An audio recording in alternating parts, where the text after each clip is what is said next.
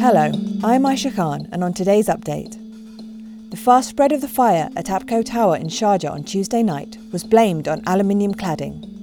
Abco Tower was built using a type of aluminium composite panel cladding, which fire-hit Torch, Zen and Adriatic towers also featured. The cladding was banned from all new building 3 years ago. Government officials were meeting to look at how widely the cladding was used and if it could be removed from towers built before the ban in 2017.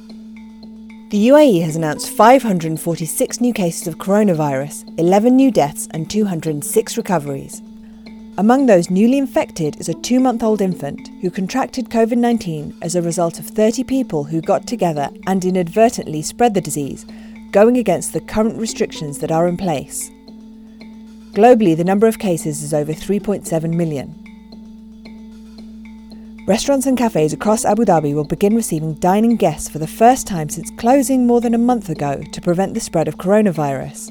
The capital's DED, the Department of Economic Development, said on Wednesday that food outlets based outside of shopping centres and malls would be allowed to reopen, but with measures in place to protect dine-in guests and staff. The DED said restaurants could not resume operations nor receive customers without prior coordination with DED and the concerned authorities, indicating a permit must be obtained ahead of reopening.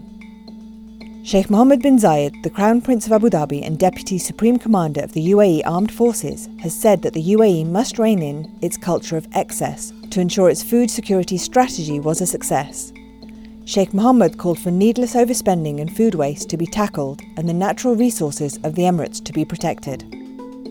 And in Iraq, a new government has been approved by lawmakers after almost 6 months.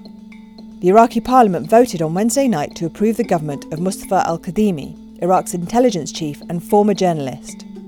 Former Prime Minister Adel Abdul Mahdi resigned last November after anti-government protesters had taken to the streets demanding jobs, access to clean water and electricity, and an end to corruption by Iraq's ruling elite. Now over to Cody Combs for what's trending. Hello Aisha, trending around the world is singer Adele. This comes after she posted a photo celebrating her 32nd birthday on Instagram, thanking her fans for the birthday wishes and giving a shout out to workers on the front lines battling COVID-19. Many fans, however, were fascinated by the picture, pointing out Adele's amazing weight loss. Quite a few celebrity friends also left supportive and complimentary messages. That post has been liked more than 7 million times. Over on our Facebook page, one of our most watched and engaged videos right now shows an ambitious drone display in the Netherlands. It's an airborne display of 300 drones with different lights and colors coordinated to make different shapes at night. That drone light show in Rotterdam was organized to honor and celebrate health workers. It's truly a sight to behold. You're going to want to definitely check that out on our Facebook page. And in the world of search, Google is reporting a huge spike in searches for the phrase "right way to wash hands" in just this last month, as many people still engage their curiosity and concerns about stopping the spread of coronavirus as physical distancing measures begin to ease around the world.